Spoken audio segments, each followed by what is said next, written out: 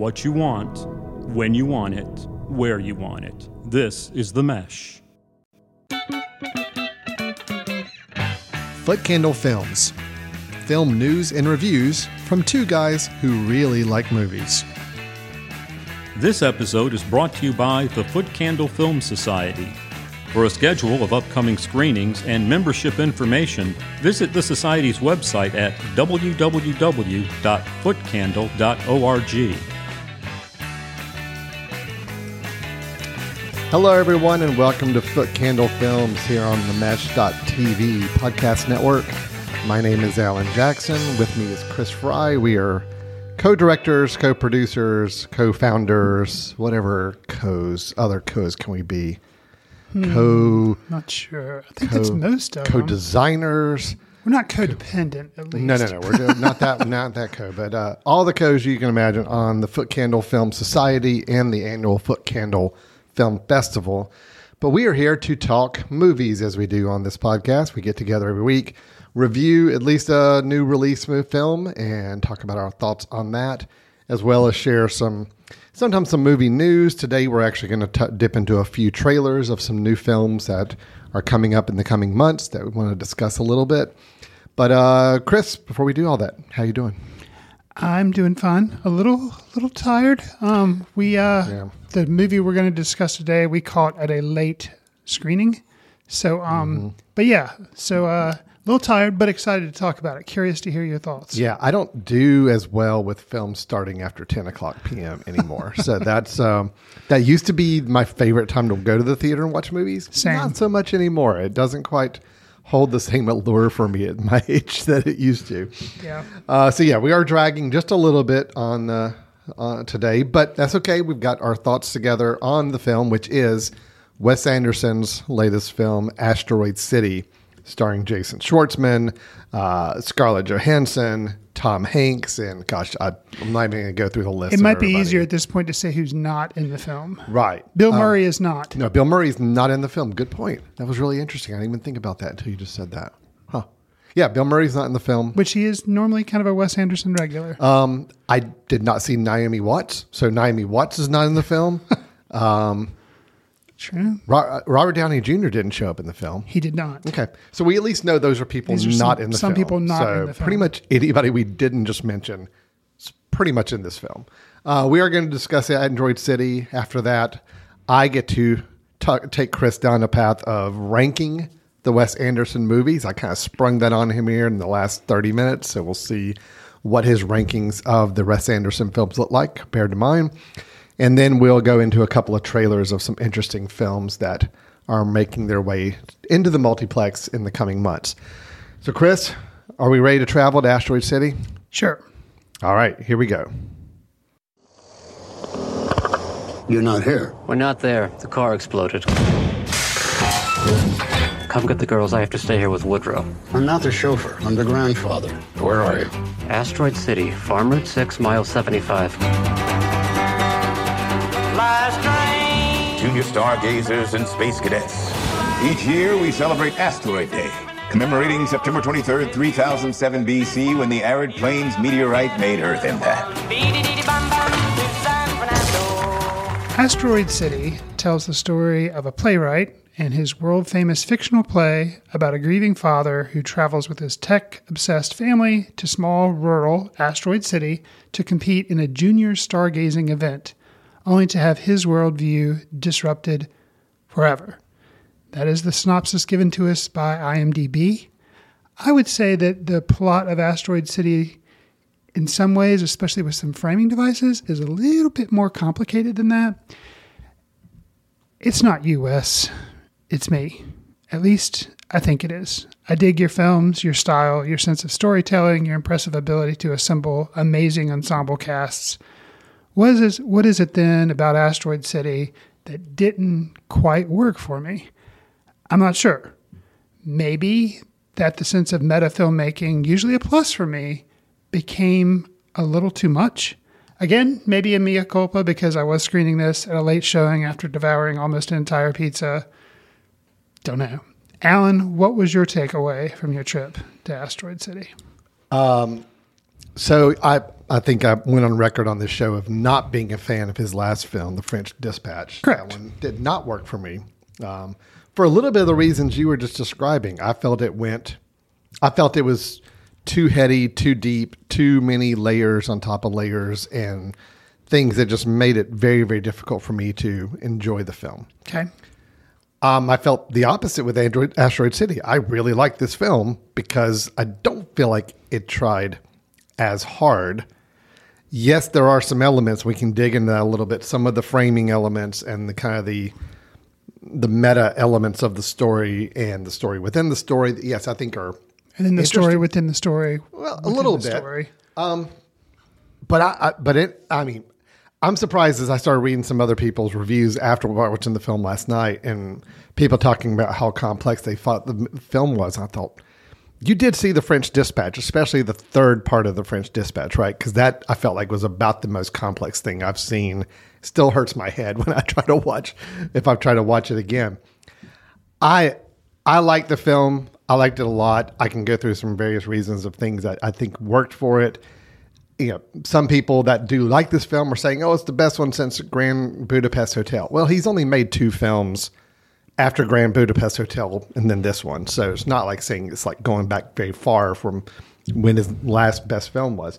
I think people are saying they like it as much as Grand Budapest because it's similar in that Grand Budapest was a story, also had a similar framing device, a story within a story, and kind of this layered approach to storytelling.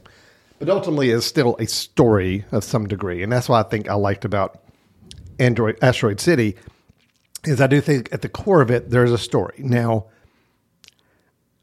I'm not sure what the story means.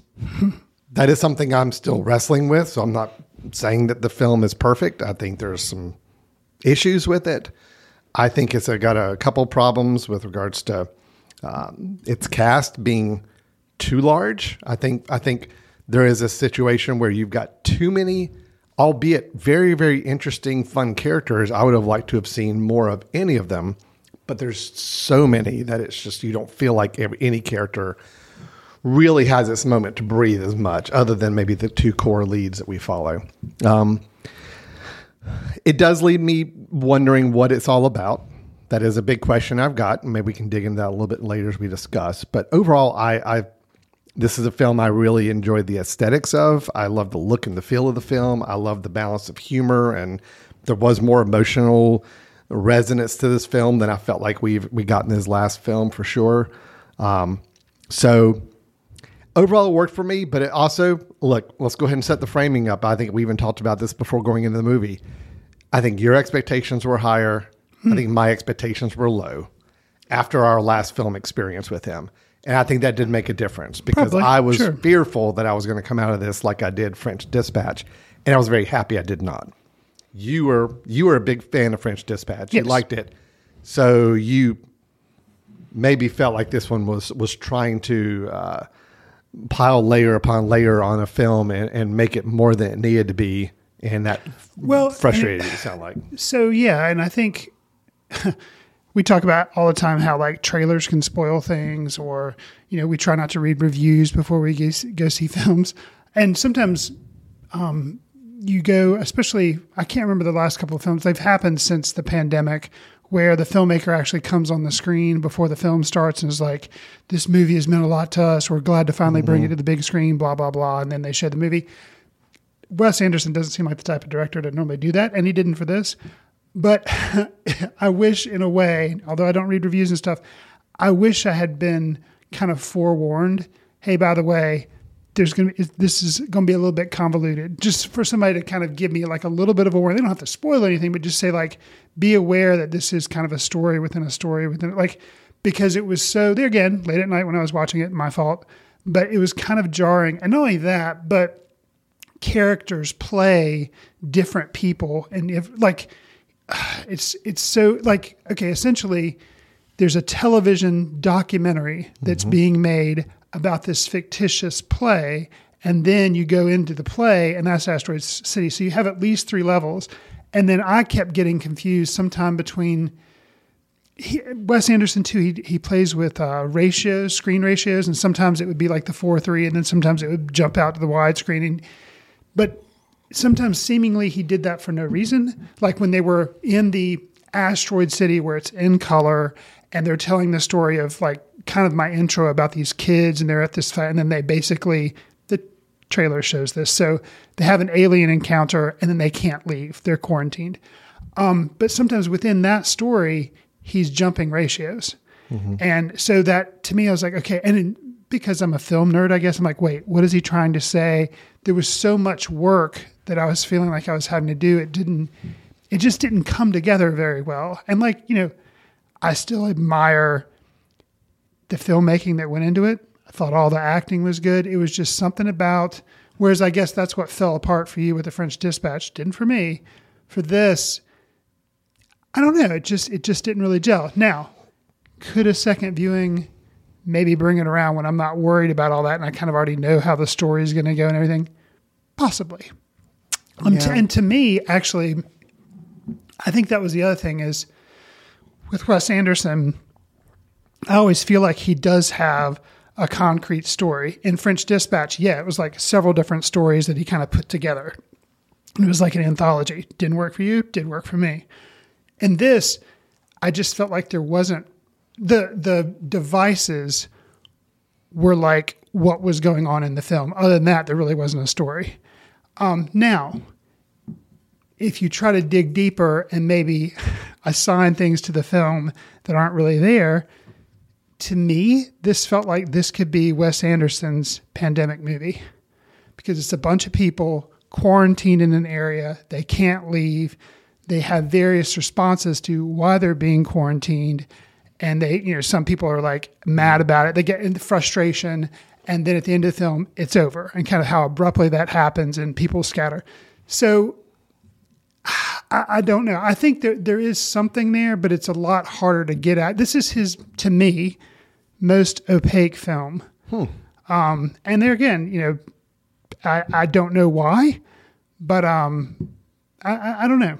So, and it's interesting to me that you mentioned French Dispatch and like the last story was really hard for. I don't remember all the different stories. So I'm curious which one didn't really. It's the one with Jeffrey Wright.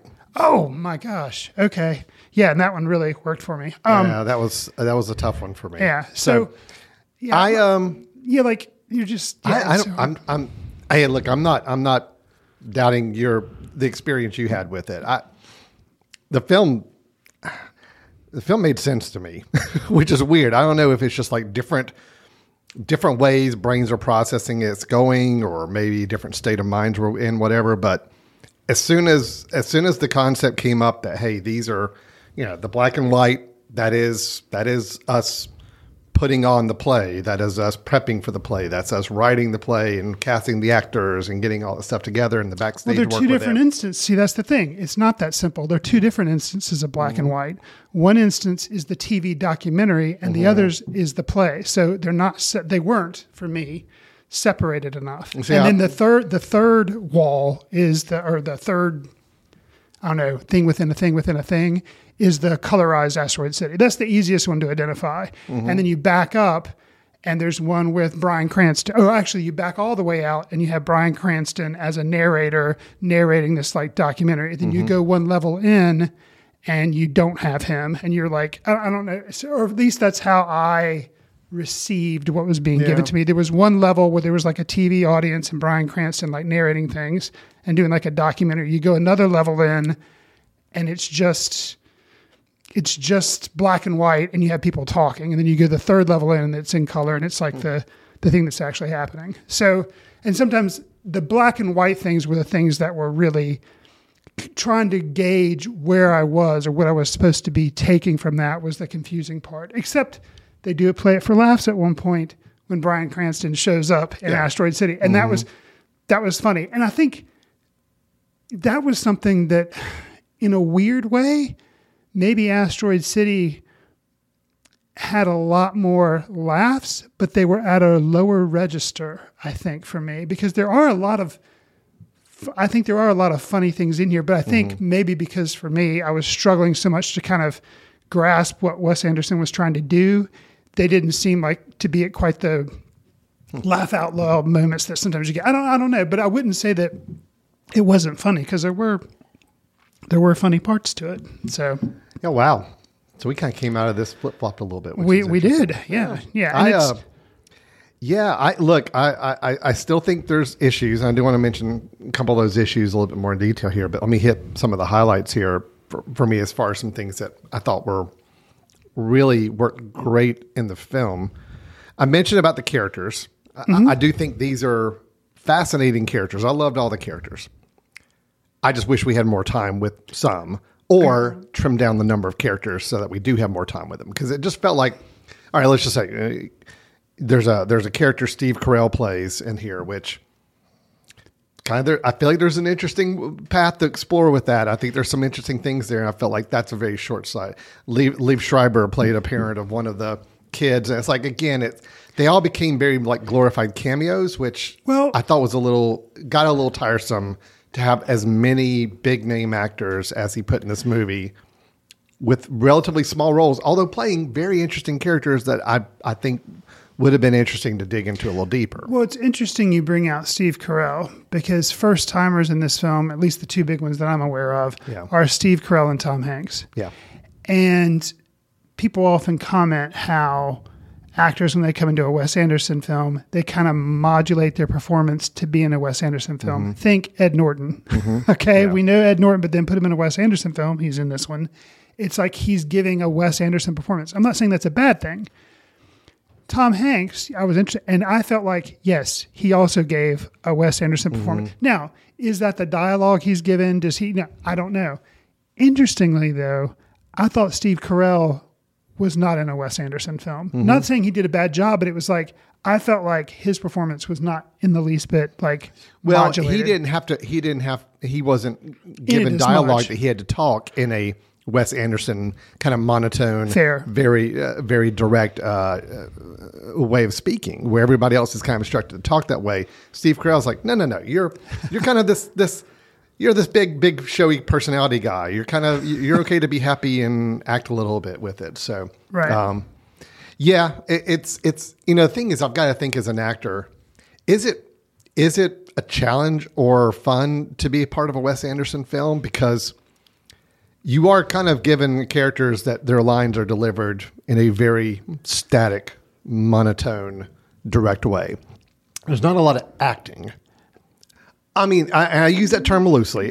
Obviously it's acting, but it's not expressive acting. It is much more, hey, can you intently... It's mannered. Can you intently stare at this person and deliver this line without any inflection and go? Right. And I just wonder if from an actor standpoint, is that fun? Is that a challenge? I mean, obviously these actors enjoy working on Wes Anderson films. They keep coming back, many of them over and over again. So it's got to be a good experience, but I just got to think for a new actor coming in, a new member of the repertoire, I wonder what that experience is like.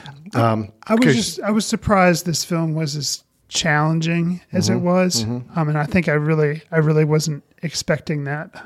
So, I mean, it sounds like I guess maybe because of your experience with French Dispatch, you kind of were. I was expecting complex, and I was actually happy I got something I could kind of absorb and roll with and work with. Sure.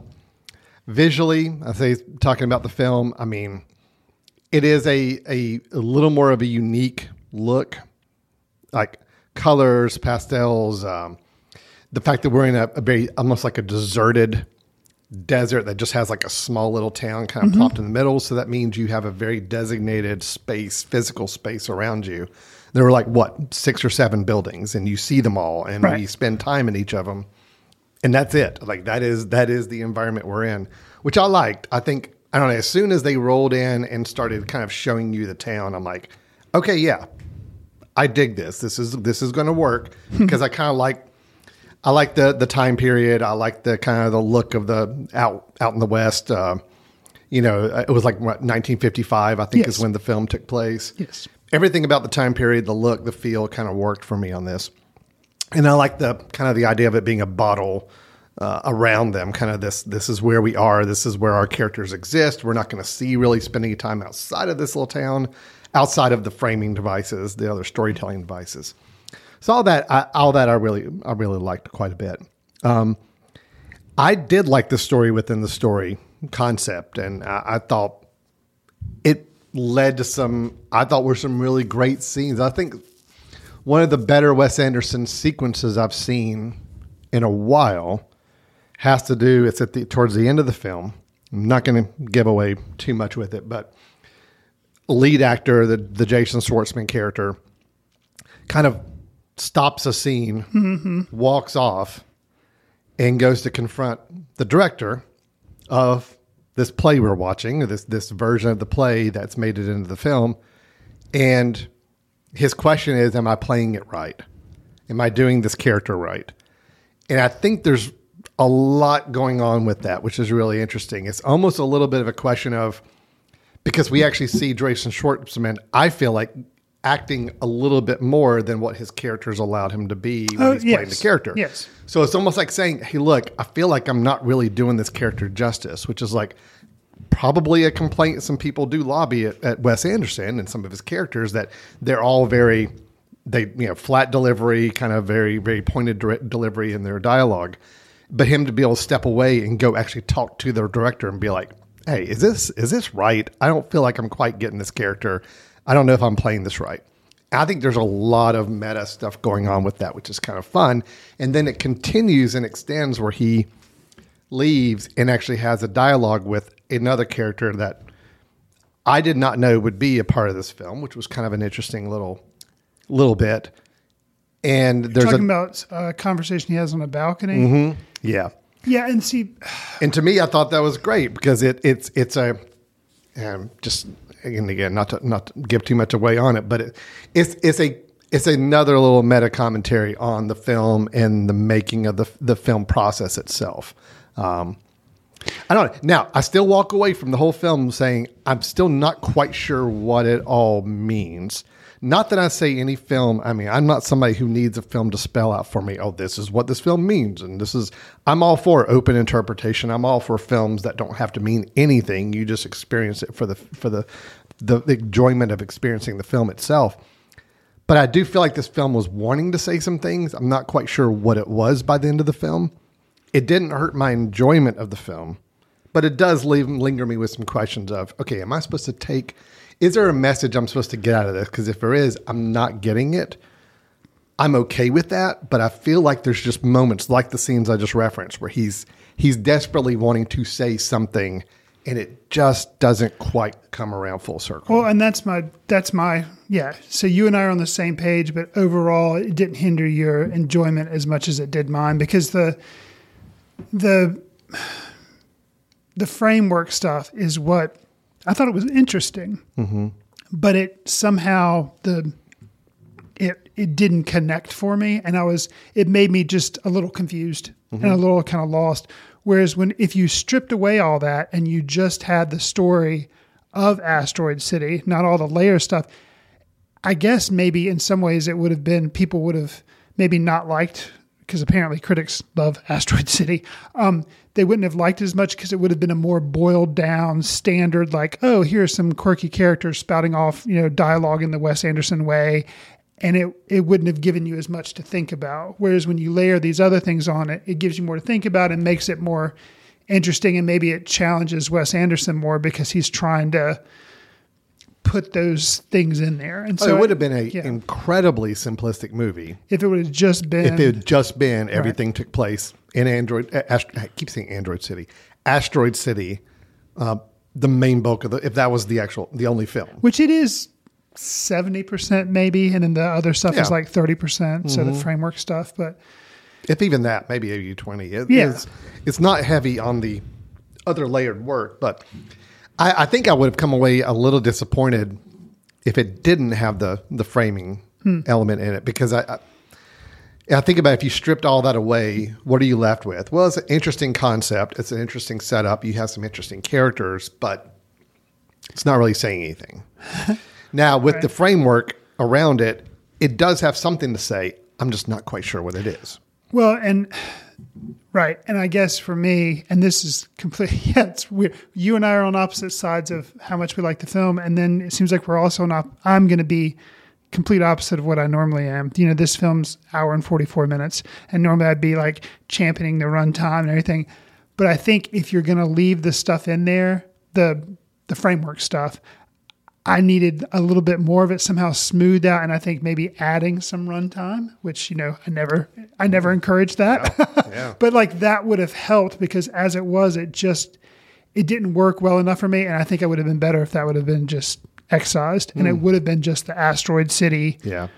Just that one layer. But as the film we got, it is interesting. I think another viewing will probably pay off. You mentioned one of your favorite sequences about, and they had a line there, and there again, I wasn't writing down during the film, so this is like rough, but something about Adrian Brody, who is playing the director of the play. Yeah. So he's in theory directing Asteroid City that we're seeing. Yeah, it's the quote movie we're watching, the actual full color on that is actually the play. Right. Okay. Right. It's just presented to us as a movie. But Right. I mean, it's very clearly, you can obviously see the backgrounds, the back mats are fake. Sure. They're not hiding that. They're wanting you to know, no, this is a production. You're watching a production of this. Right. So yeah, anyway. But one of the lines that was said was just keep telling the story. Yeah. That's what Adrian Brody says to Ed Norton's character, or not Ed Norton, Jason Schwartzman's character. Yeah, just keep telling the story. So that was interesting, because it was kind of, Wes Anderson, at least to me, being like, soldier through, just stay with me, stay with me.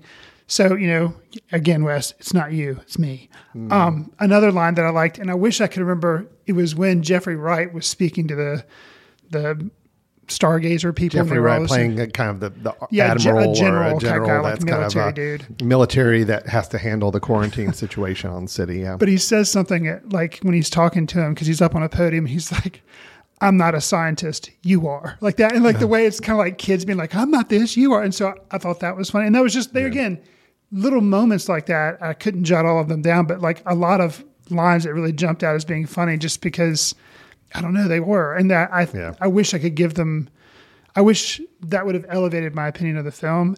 And then something else that it was an example of, we were in the framework in some of the movie. We had jumped out of the Asteroid City movie / play that we were watching. We were in the framework, but I appreciated kind of the randomness, and because of the sentiment it gave.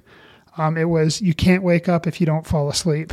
Yeah. And that, I don't know, just that statement, you're like, okay. But the more I thought about it, and the more I think about it and its use in the film, that it comes back to a song that's played during the credits. There's just, I can't discount that. And I think that was clever. So. You mentioned a little bit on some acting, some different performances in the film. And I think overall, everybody did a great job in a Wes Anderson film. Scarlett Johansson, she's new to the group too, right? I think so. Pretty certain she is. Yeah, I think so. Well, when I heard Scarlett Johansson was cast in this film, I thought, okay, yeah, I can totally see her delivering Wes Anderson dialogue. That's not a problem. I can totally see her pulling that off. I was really surprised though. She kicked it up a little bit. I think her performance was really, really good. There were some moments, some dialogue between her and Jason Schwartzman that I thought was actually really good. She did do Isle of Dogs. Oh, that's right. She was a voice in Isle of Dogs. I feel like she's been in something else, but I couldn't remember offhand what it was. The first time on screen, a live action performance for her. And I thought she was really great in the film. Jason Schwartzman was fine. I was happy to see him get the lead in a Wes Anderson film after, since Rushmore. I mean, he's always been a kind of supporting and having smaller parts in the film since then. Darjeeling Limited, he kind of had a co-lead, in that film. But I enjoyed him getting to play a character, a little against type character for him. And I thought it was fine too. But Scarlett Johansson was the one that really surprised me. I thought was really strong. I mentioned Liv Schreiber, a much smaller role, but I liked everything he was doing as one of the parents. The characters themselves were so interesting and so much fun to work with. You tipped off. I'm kind of surprised. I didn't know if the whole alien thing was a spoiler. I guess depending on which trailer you've seen. But it has been in a trailer? Yeah, okay, absolutely. Right. So I love the alien. I'm just going to go ahead and go on record. I love the alien. And I love even more the reveal later on when you cut to behind the scenes, black and white, the making of, and you see the alien, or at least a different form of the alien then. So anyway. My favorite thing about that, there again, lots of funny things in the film, but probably one of the funnier things for me was the alien gets a photograph taken of him and the pose that he gives for the photograph. It's great. Was amazing. Yeah. So Chris, I like this film a lot. I did wish, like, it's not perfect. I do wish I could walk away with it feeling like I knew what was trying to be said. And the quote you just mentioned, that in the film itself, the whole just tell the story, just kind of keep pushing through. All right, that's fine. They told the story. There was a story to be told, and it was told. I felt like Wes was trying to say something else. I just wish I knew what it was. But that's okay. It didn't hurt my enjoyment. I still enjoyed every moment of the film itself. Sure. The framing situation worked for me, but I can understand it not working for others. I mean, I think just people's brains just kind of process things. It's probably your state of awakeness. It's probably your level of hunger or no hunger. I mean, there's a lot of factors that could be impacting how you process something. Right. That could be complicated. For whatever reason, last night, I would guess I was in a good Zen moment where just everything worked and I got it and I absorbed it. But I can certainly understand people not, because it didn't for me on French Dispatch. And I seem to be kind of in a minority on that myself. So, anything else you want to say about Asteroid City?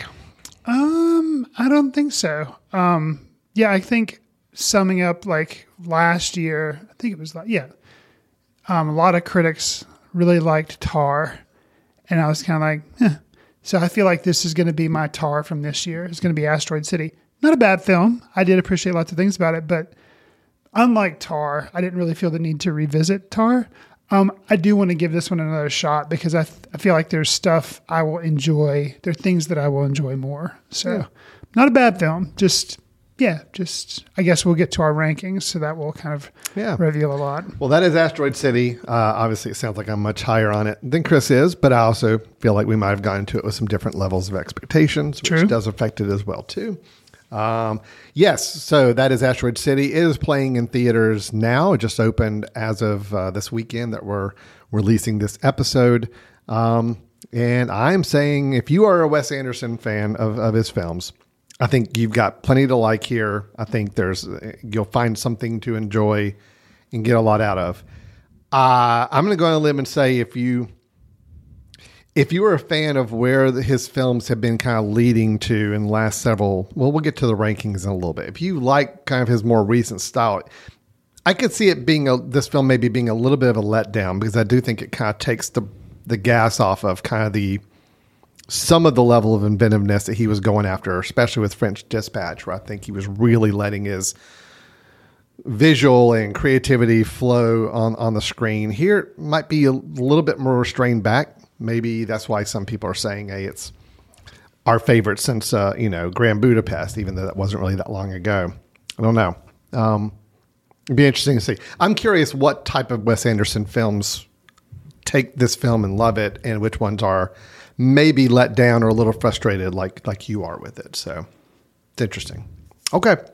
Well, let's do this, Chris. Okay. We're done with the official review. Yes. Wes Anderson has made 11 films, feature-length films. He's made a lot of short films and commercials. We're not going to talk about those. A Wes Anderson film coming out is a little bit of a kind of a big occasion for us. I think if I remember correctly, I think the first Wes Anderson film we reviewed together might have been Moonrise Kingdom. I think so. Yeah, about halfway through his filmography. Right. But we've both been fans and have liked a majority of his films and a majority of his work. So I thought, we're 11 films in at this point. I think it's kind of time for a little bit of let's do a little assessment on where we are with Wes Anderson films, a little ranking, if you will. I'm going to make the audible here there, Chris, and say I am removing Bottle Rocket, his very first film, from this contention of ranking for a couple reasons. One, I don't really remember Bottle Rocket, so I don't feel fair rating it. It is the one of his movies I just don't really have a good recollection of. I've seen it, Okay. but I just don't remember it as much. And also, that's the one I think we can all agree. If you look at style in a Wes Anderson movie, quote, it's probably his least because it was obviously his first one. It was a much smaller film. It was a, low budget film. It was, it did not have quite the Wes Anderson style perfected at that point yet. So I'm saying we're starting our ranking with Rushmore on through. So that's 10 films. Okay. And I'm curious where all these films fall. Now, I kind of have a little bit of a sense of where Asteroid City is falling just based on the review we had. But what is your number 10, like least favorite Wes Anderson film at this point right now? So do I get to include Bottle Rocket or I don't get to? No, you can. You can if you want to. I'm not going to because I just don't think that's fair. I never want to include a ranking of a film that I don't really feel like I have a good assessment of. Okay. So yeah, basically the way, I'll do all 10 or all 11. And for me, there's basically, my favorites, which of course clog up the top of the list. And then the other ones are kind of, and here are the other ones.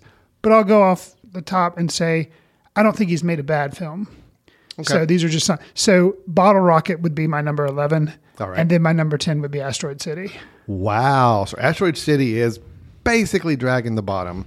But it's a good bottom to be at because it's none of the, I'm not saying any of them are bad, but there again, after another viewing, and I sit with it because we just watched, as of the recording, watched this film last night. So maybe it needs to kind of, bang around in my head a little bit more. But that's where Asteroid City is. Okay. Well, French Dispatch is my number 10. Okay. I don't have an 11, so I don't know where Bottle Rocket would be. But my lowest rated of the 10 are French Dispatch is number 10. Okay. I've got Darjeeling Limited at number 9, so it kind of moved up the list. Do you have that any higher, or is that? I do, yes. So I guess if I were to list it's Bottle Rocket and Asteroid City are my 10 and 11. Then I have Moonrise Kingdom as my 9. And then Life Aquatic with Steve Zissou. And then we start to get into the 3.5 star category there. Yeah, go ahead. So Darjeeling, actually, I have up at number 6. Okay. So, yeah. Why don't you go ahead and just kind of progress through your list, and then I'll do mine, and we'll just kind of see where we fell. Yeah, so in reverse order, Bottle Rocket, Asteroid City, Moonrise Kingdom. 8 is Life Aquatic. 7's Rushmore. Darjeeling Limited, 6. Royal Tenenbaums is 5. And then we get to the top 4. Fantastic Mr. Fox, French Dispatch, Isle of Dogs is number 2, and Grand Budapest is number 1. Now, that said, when I saw, a lot of things have to do with viewing experiences, as Alan mentioned, how tired you are, how big a meal you had, if you've been stressed out that day or whatever. Mm-hmm. The first time I saw Grand Budapest Hotel was in a really small theater. I was sitting on the very front row, and yeah, my neck hurt when I got out of the film. I thought I maybe gave Grand Budapest like 3.5 stars, but I have since revisited it. Yeah. Thank goodness. And all the hype that people talk about it, you've mentioned it. Some people say, oh, it's his best since Grand Budapest. Yeah, I feel like that one's just amazing. Okay. So that's my number 1. All right. We have very different lists. So that's good. That's interesting. So my number 10 is French Dispatch, which is like your number 3 or 4. 3, yeah. 3. We got Darjeeling Limited as number 9. Moonrise Kingdom is 8. Most people do rank that one pretty low. Yeah, Darjeeling Limited and Moonrise Kingdom, I think you and I both kind of have in our bottom tiers there, and that I think is pretty. A lot of people feel the same way. I do have Life Aquatic with Steve Zissou as number 7, so it's also in the bottom half for me. Okay, from 7 down, those are my ones. I'm like, not big fans of, don't really have that big of a desire to see them again type of thing. I'll go ahead and tell you from 6 up, these are all really good. So it's these could compete for batting around 2 through 6 at any given point. But number 6, I've got Grand Budapest Hotel. Now, That's low on my list, but I still think it's a great film. I've got Asteroid City as number 5. So right above Grand Budapest. Wow. Yeah, you obviously liked it a lot. Yeah. And then Fantastic Mr. Fox is 4. Isle of Dogs is 3. Rushmore is 2. Royal Tenenbaums is 1. Now, 2 through 6 could flip-flop at any point. I could feel differently about those. Royal Tenenbaums will be my number one until the day I leave this earth. It was my favorite Wes Anderson film. Yeah, and I don't like that movie as much as everybody else does. It's not that I gave it 3.5 stars, which is probably blasphemy for a lot of people, but I like it. I mean, is it out of a 3.5 star rating? No. No? Okay. It's out of 5. I like it, and it's not because I haven't revisited it, because I have. The one that I think I also don't admire as much as everybody else in the world, Rushmore. I don't have that as high. Yeah. And that is one I think I do need to revisit. And maybe it would kind of float up a little bit. But there again, I don't feel like he's made a bad film. It's just, for my tastes, I guess some float up higher than others. So. Yeah. Very, very interesting. So as far as any commonalities we have on our list, I think we're both agreeing Isle of Dogs is really good. Yeah. We both have that film in the top 3 or 4 of our films, right? Yes. Yeah. And the weird thing too is, which do you, I guess you feel Fox is better or Isle of Dogs? Isle of Dogs is better. See, that's how I have it rated. Yeah. But I'm curious because in my mind, I've seen Fantastic Mr. Fox a lot more. So I'm wondering, I think I need to revisit I've seen Isle of Dogs to make sure it's as good as I think it is. I've seen Isle of Dogs 3 times. Okay. And I still think it's great. I love Isle of Dogs. Rushmore, is one that I would have been downplaying early on after I saw it, and other films came out after that one, and I thought, well, Rushmore was kind of not that impressive if you think back on it. But I have gone back and visited it a few times since, and I'm like, no, it still holds up. It's still really good. So, in Royal Tenenbaums, I still feel like is one of my favorite movies of all time. Actually, I think it's in my top 10 to 15 favorite films of all time. So, yeah. Yeah, it's interesting. All right. So, Asteroid City, I've got kind of as a middle of the pack, number 5 out of 10. It's right in there. It's good, enjoyable. But you definitely have it in you got it pretty much at the bottom. Yeah, you and I basically switch on French Dispatch and Asteroid City. Those are the ones I like French Dispatch a lot, and you like Asteroid City. Well, in Grand Budapest, you've got as a much higher, and I've got Royal Tenenbaums. That's our two, your favorite, my favorite. Right. We both like the other ones, but we just have there's that one film that just kind of really just escalated for us, each of us. Right. So it's interesting. Well, that was a fun little exercise. And I'm curious to see always curious to see what he's going to do next. Obviously it'll have, in all likelihood, it'll have a large ensemble cast. It will have the visual style that all his other films have. It will have the camera techniques that he's used in all his other films. But to see will he continue to go down this kind of meta path, or stories within the story? Grand Budapest did it. Obviously French Dispatch did it. Will he continue to go down that path, or now will he be like, okay, that was kind of like my trio, and now I'm going to jump out and do something. Who knows? So I'll be curious to see. I hearken back to a discussion you and I had. It was right after Moonrise Kingdom. I think we reviewed Moonrise Kingdom. Mm-hmm. And I remember the discussion being, I think it might have been me that said, I'm a little concerned about Wes Anderson's shtick, his thing, his style. Right. And I'd really like it if he did something some completely different. Then Grand Budapest came out, and we all loved it. And we're like, no, Wes, you keep doing... Do whatever you want to do. Keep doing your thing. You're fine. Don't worry about it. I get, and I hear this with every film that comes out of his. It's like, okay, Wes, why don't you dial back and go do something different? But he keeps cranking out the good movies, and even a film like French Dispatch, which I think is his least favorite film of mine. There's still things there I like. There's still parts of that film I would like to see again. There's still elements of it that work. So, I agree with you. He hasn't made a bad film. Well, and I'm curious, you were talking to me off air about what I guess it's already done, but he has another film coming out, but it's a short film that's coming out on Netflix, I think you told me. I think we talked about that on the podcast, didn't we? We did. Okay, yeah, last week. Mm-hmm. Last week or last time. So, it'll be interesting to see, because that is, maybe it has all the elements, but that's something he's never, do a short that's released that big, big a deal. So, I'll be curious there just to see what happens with that. Yeah. So, well, that is our Wes Anderson discussion, following our review of God, I'm going to keep saying Android. It is not Android City. It is Asteroid City. There we go. So that is our ranking of Wes Anderson films. We'd love to hear from everybody, some thoughts. We'll give you some instructions at the end of the show. If you'd like to reach out to us and have a dialogue about Mr. Anderson and his latest film, we'd love to hear from you. But until then, we're going to take a quick break. And when we come back, I've got a couple of movie trailers to share with Mr. Chris here, get his feedback. One film I'm generally interested and excited on, and the other one, the opposite of what I just said. So let's see what we've got to share here in a moment. We'll be right back with Foot Candle Films here in just a minute. This podcast is sponsored by Jackson Creative, a custom communication agency located in downtown Hickory, North Carolina, specializing in online content creation. To learn more, visit thejacksoncreative.com. Jackson Creative, we tell your story. Welcome back to Foot Candle Films here on the Mesh.tv podcast network. Chris and I had our discussion about Asteroid City, directed by Wes Anderson, and we talked about our rankings of favorite Wes Anderson films. Now, Chris, we're going to kind of turn our attention to some films that have not come out yet, but are getting close.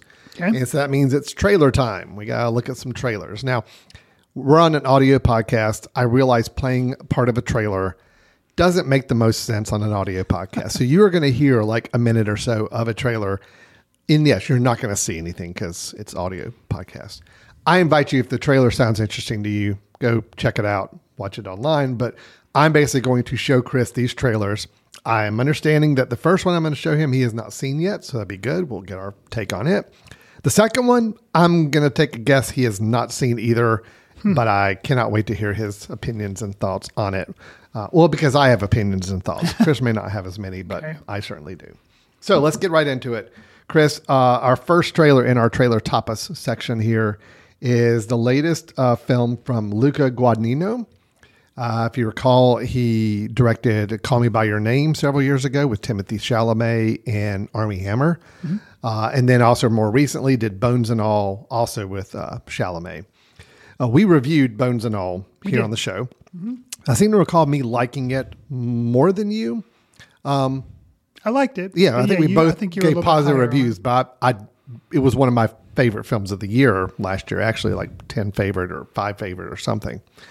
So naturally, I'm a little kind of excited to see what the next film is that he's coming out with. He does have a new feature coming out. It is being billed as a romantic sports comedy film. Now, that sounds a little unique. Romantic sports comedy film. Okay. That's right. That is the branding it's being built on. Okay. We have a film that is starring Zendaya, Josh O'Connor, who I'm not familiar with. Yeah, we'll see. Doesn't ring a bell. But also in the third role here is Mike Feist. Oh, okay. Which we recall from West Side Story and also from Pinball, which we really liked his performance quite a bit in both of those, Mike Feist. So they play the 3 leads in this film. The film challengers, it follows 3 players, tennis players, which right away. You like tennis. I like my tennis. So we're good. Tennis. 3 players who knew each other when they were teenagers as they compete in a tennis tournament to be the world famous Grand Slam winner and reignite old rivalries on and off the court. Okay. Supposedly, Zendaya trained for months with a pro tennis coach, Brad Gilbert, a former player that I'm familiar with, used to be a fan of. And Gilbert's also been a consultant on the film, so it's really trying to make sure the tennis is authentic and believable. And Guadagnino's got some other screenwriters joining him. I don't recognize their other work that they've done in the past. But then Trent Reznor and Atticus Ross are going to be composing the film score, just like they did for Bones and All. Okay. All right. So, you want to see the trailer for this thing? Sure. All right. Let's watch the trailer for Challengers. Tashi Duncan, she's going to turn a whole family into millionaires. She'll have a fashion line, a foundation. You were incredible today. Thank you. I mean, it wasn't even like tennis. It was an entirely different game. Hey. All right. So that is the trailer for Challengers. I don't know if I buy the comedy billing that they gave on it. I mean, no, like it might have some humor in it, but it definitely is playing up heavier, the trailer anyway, the romance and drama element of the film. Right. Maybe even more than the sports side and the comedy side. The trailer for sure. kind of looks kind of like a relationship thriller type thing. Mm-hmm. Kind of like a, not Basic Instinct, but something a lot like it makes Zendaya's character look kind of untrustworthy. And so the whole thing is she's manipulating these two tennis players. I don't know. Yeah, I'm extremely curious. It's interesting. Very anxious to see this film. I love tennis as a sport. I like any movie that can dig into tennis. We haven't had that many films that really get into tennis over the time. I'm indifferent on Zendaya. I'm still waiting to see. I mean, she was really good in Malcolm and Marie, the film that we reviewed. I think last year or a couple of years ago. Yeah, maybe 2 years ago. Yeah. I thought she was really good in that. And everything else she's done has really stood out to me. But I think there's a good performance in there waiting to happen. But I like Mike Faist a lot. I really think I'm a big fan of him. Josh O'Connor, the third in here, I'm not familiar with him, but the film looks interesting. So, and because I did like Bones and All so much, I mean, I know this guy knows how to work with actors on relationships, and that's what I'm interested to see here. So. I think if it wasn't for the director, I probably wouldn't be as interested in the film. Mm-hmm. Even though I like you say, I like Mike Feist, I like Zendaya, but just the story and I'm not that into tennis, so and I guess based on the trailer, like you're saying, it doesn't seem to be that much of a comedy. No, I don't know where that tag is coming from. No, but I mean, just based on the trailer, if I didn't know the director, I might not be as engaged with it. But yeah, it'll be interesting to see what that ends up being. So yeah, no, I am looking for it. It comes out this September. Okay. So it'll be coming out here in a few months. So that is possibly they're putting it out in September for awards reasons, or possibly, yeah. Okay. Yeah, I mean, I think because usually that late in the game, I think it's playing some big festivals right now, or getting ready to. So okay, we will certainly see. I think just with the director like Guadagnino, I mean, sure, yeah, Call Me by My Name really got a lot of attention, and I think had some nominees from that film, I believe. I believe so. I don't believe it won anything, but I do think it was nominated for quite a few things, and. Okay, so that is Challengers coming out here in September. Now, Chris, last week we did our review of the film The Flash. Yes. We, for good or for bad, we spend a lot of time having to talk about superhero movies on the show. True. Because that's a lot of what gets released. Yeah, sure. Especially here in the summertime, we kind of knew there'd be a lot of that going on. Sure. So let me just back up a little bit. If you recall, Sony, the Sony Pictures has the rights to Spider-Man. Yes. And all Spider-Man type characters. But then they worked out some sort of arrangement with Marvel where Marvel gets to make films with Spider-Man, but yet Sony has the rights to do Venom. to do like Venom in Morbius. Which, you remember that, right? Yeah. Oh, okay. Yeah. So basically all villains and supporting characters of the Spider-Man universe, Sony gets to make movies in those. And it's kind of in a weird spot because those movies don't really interact with the Marvel movies as much. They're not, it's kind of just like their weird little island over here that they're playing in. Island of misfit villains. Yeah. And I mean, so far, the movies have not been good. For the most part, these Sony movies, right? Right. I mean, I think some people like the Venom movies. Yeah. I never saw the second one. I did see the first one. Yeah. But some people like those. But yeah, I don't think. I mean, just generally speaking, I think overall from a critical standpoint, they're not great movies. Right. It's been much better success on the Spider-Man movies that Marvel's done. Although you and I were not the biggest fan of the last one, the No Way Home. Yes. Right. Okay. Well, all right. So there's a character that they have announced a film is coming out for. It is a Spider-Man villain character. Probably not as well known to a lot of people. His name is Kraven the Hunter. Are you familiar with this character? No. Okay.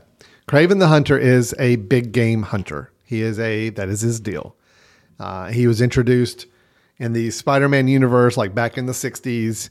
And basically he just came to America to hunt big game, and Spider-Man was like something he could hunt. So he hunts Spider-Man, and that's how they became a villain. So not big game as in like, I'm going to kill an elephant, which would he normally American does. Anyway. That's normally his thing. But he came saying, oh, well, Spider-Man's the biggest game I can go after. So I'm going to go hunt him now. I'm looking for a challenge. And he saw Spider-Man as a challenge. He was tired of rhinoceroses and elephants and lions and all of that. Okay. Okay. All right. So makes as much sense as lots of other things. Sure. So, look, I like the character. I think, just interesting history. I don't want to get too deep on it with that. But immediately when I heard that they're making a movie, Kraven the Hunter, which is based off the Spider-Man villain.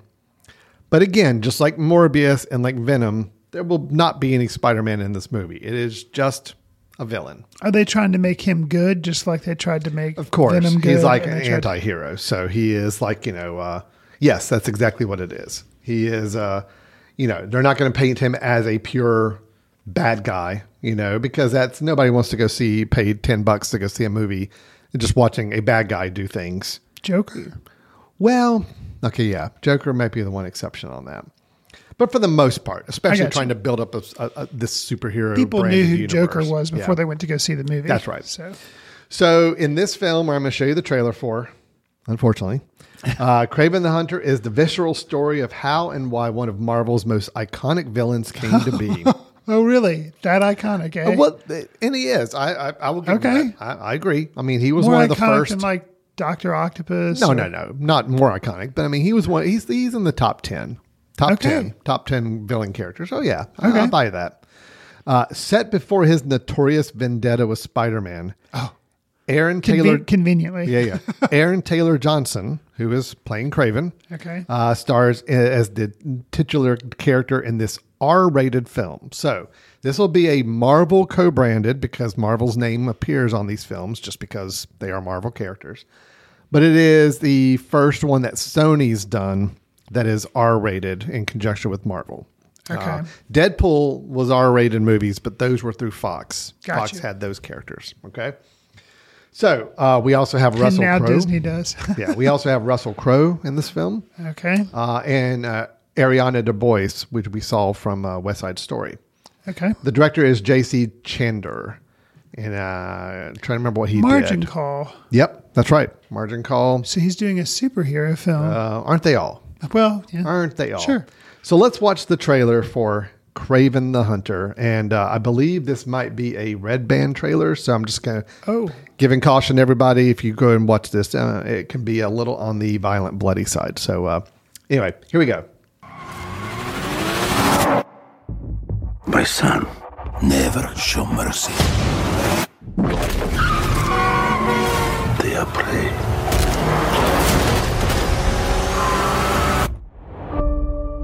We are predators. Boys, your mother is dead. She died because you sent her away. She was weak, sick in her mind. You know my business. So I wish all of you listening to this podcast could see Chris's head just shaking so much during this trailer. Yeah, pretty much from the first maybe 5 seconds, I started shaking my head and continued to do so. Yeah. And look, hey, I'll be the first to say, no, this does not look good. And maybe it will be good. Yeah, I know, but all right, you look at track history of what we've got with these whole anti-hero villain movies they've tried to make. The trailer really just accentuated all the, oh, look how badass he is, and he's kicking people around and all. Yeah, nothing about that excites me, and I've pretty much given up on whatever films they're trying to do here. What's surprising to me, Chris, is you just had a film, The Flash, last week that crashed and burned box office wise. Right.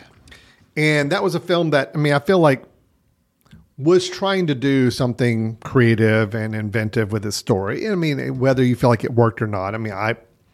I had some more issues with the film. You liked it a lot more than I did. But I at least felt like it was trying to do something. And nobody was buying it. Nobody bought a ticket to go see it. Sure. Morbius, which was the previous movie that this whole series was coming out of. This looks like Morbius. It does. It looks just like the same caliber, same style. And that movie tanked. It's actually a meme how much people joke about that movie. I don't understand this. I do not understand this movie right now. And to me, I will not spoil it, even though how can you spoil a trailer? But, I'm not going to do it. Because depending on whether or not we use the whole trailer audio, you'd know this. But the fact that they do I know enough about Marvel Comics to know that there's another villain that they kind of tease in the last 5 seconds of the trailer. Usually something that would be in the movie and people be like, oh man. Like the fact that they feel like they had to put that in the trailer. Oh yeah. Because it has nothing to do with Kraven. Well, I guess, but so like the fact that they felt like they had to do that, I feel like that was a desperate sign like, no, this movie's going to be cool. You should see it. And I'm like, ooh, that was a big oof for me watching the trailer. Yeah. I'm not excited. Aaron Taylor Johnson, I feel like has excelled in a lot of his performances in recent years. I think he's a good actor. There's all the rumors that he's been one of the people considered as the new James Bond, which I think would be kind of interesting. I could see that. But yeah, this movie, and as much as I love the idea of making movies about some of these characters that I grew up with and love reading about, but these movies just don't look good. I did not like the Venom movie. I never saw Morbius, but you didn't miss anything. There's nothing at all giving me hope about this film right now. So somebody I trust is going to have to go see this thing and say, nope, J.C. Chandler pulled it off. It's actually really good. It's a great movie. Well, if anything would give me hope, it would be the fact that J.C. Chandler is the director. Mm-hmm. So, because he did Margin Call, which I mentioned, he also did All Is Lost, the Robert Redford film. Oh, the Robert Redford film, yeah. So he can make some interesting choices. So, yeah, I guess, I don't know if this is just paycheck or if he's doing more with it. I don't know. And just in case you haven't seen the movie poster for this film, what movie does this look like? Just right there with that poster. Do you know what movie poster? A recent movie, like in the last year. Do you know? No. That is the exact same pose and shot of the Black Adam poster that The Rock did for this. And I'm thinking to myself again, okay, so these are the models of films you're kind of patterning the marketing off of. Black Adam, Crash and Burn. Just has him sitting there looking. Well, it's like the same. He's slumped in a seat, kind of throne looking thing. Same way in a poster for Black Adam. I don't know. I just don't understand the studios. They're thinking about this and how to market these films. If this trailer had been cut to be a little more interesting and creative or something to kind of highlight maybe what director J.C. Chandler's bringing to the table, maybe it would have got me more excited, but instead it was a very just so cookie cutter, so over the top action violence, and let's put in the little pithy catchphrases and funny comments interspersed in between it. And then, of course, there's a shot of a drop of blood from a lion, I guess, dropping into him. I'm like, all right, that's okay. Tell me this, because we haven't seen it. We haven't seen the film. So, is he does he have powers? No. Okay, so that was something added for the trailer. Okay, no, he's just really strong and a big hunt, and just a very capable hunter. I mean, he's just tracking prey, all that's his skill set. He doesn't have superpowers or anything. Okay. He didn't get stuff from the blood of a lion or anything. So okay, that's just, they had to add it in because they got to make it big. It's got to be a superhero movie. So got you. Anyway, that is Kraven the Hunter. Is coming out in October. So I will plan on seeing Challengers in September. Looking forward to that. Okay. And I have a group of probably about 15, 20 different critics that I also follow and watch their work. I need to see some of them tell me that Kraven the Hunter is good for me to have any excitement to go see it. Understood. Yeah, that's where I am with that. Okay, well, that's a couple of movies I just wanted to share with you, Chris. I take it Kraven the Hunter you're not too keen on quite yet. No, but there again, if other people give it the time of day and tell me, hey, you should check this out, I'll be more than happy to. But yeah just based off initial reaction, I think I'll pass. Yeah, that's fine. I wanted to kind of show nice extremes on the two types of films to preview there. Well, Chris, that is our episode for today. So we had our review of Asteroid City. We had our ranking of our Wes Anderson films. We did some trailers of Kraven the Hunter and Challengers and talked about those films a bit. So, Chris, if anybody has any thoughts or feedback, or let's say they have their own opinions about Asteroid City they want to share, maybe they take issue with our Wes Anderson rankings in any way, shape, or form. Or they want to champion and tell us that Kraven the Hunter is going to be a really good movie and we should shut up about it.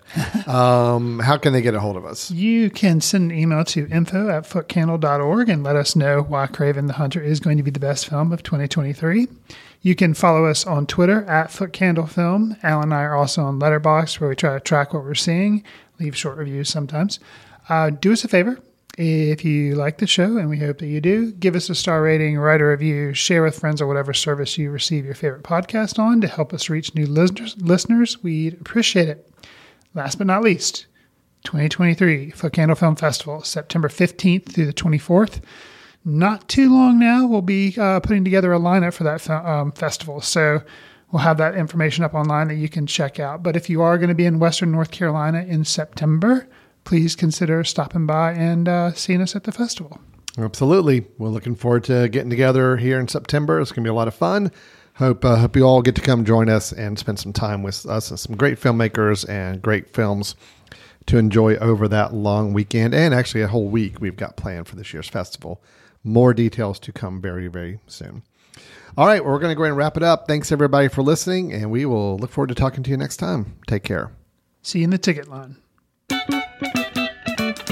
Watch films in the company of like-minded people in the dark.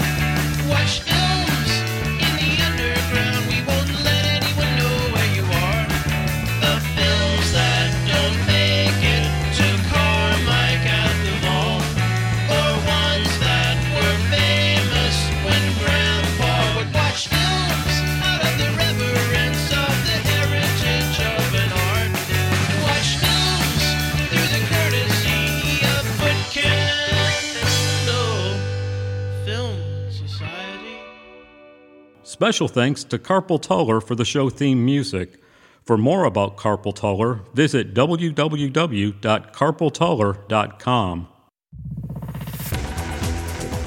You've been listening to The Mesh, an online media network of shows and programs ranging from business to arts, sports to entertainment, music to community. All programs are available on the website as well as through iTunes and YouTube. Check us out online at themesh.tv. Discover other network shows and give us feedback on what you just heard.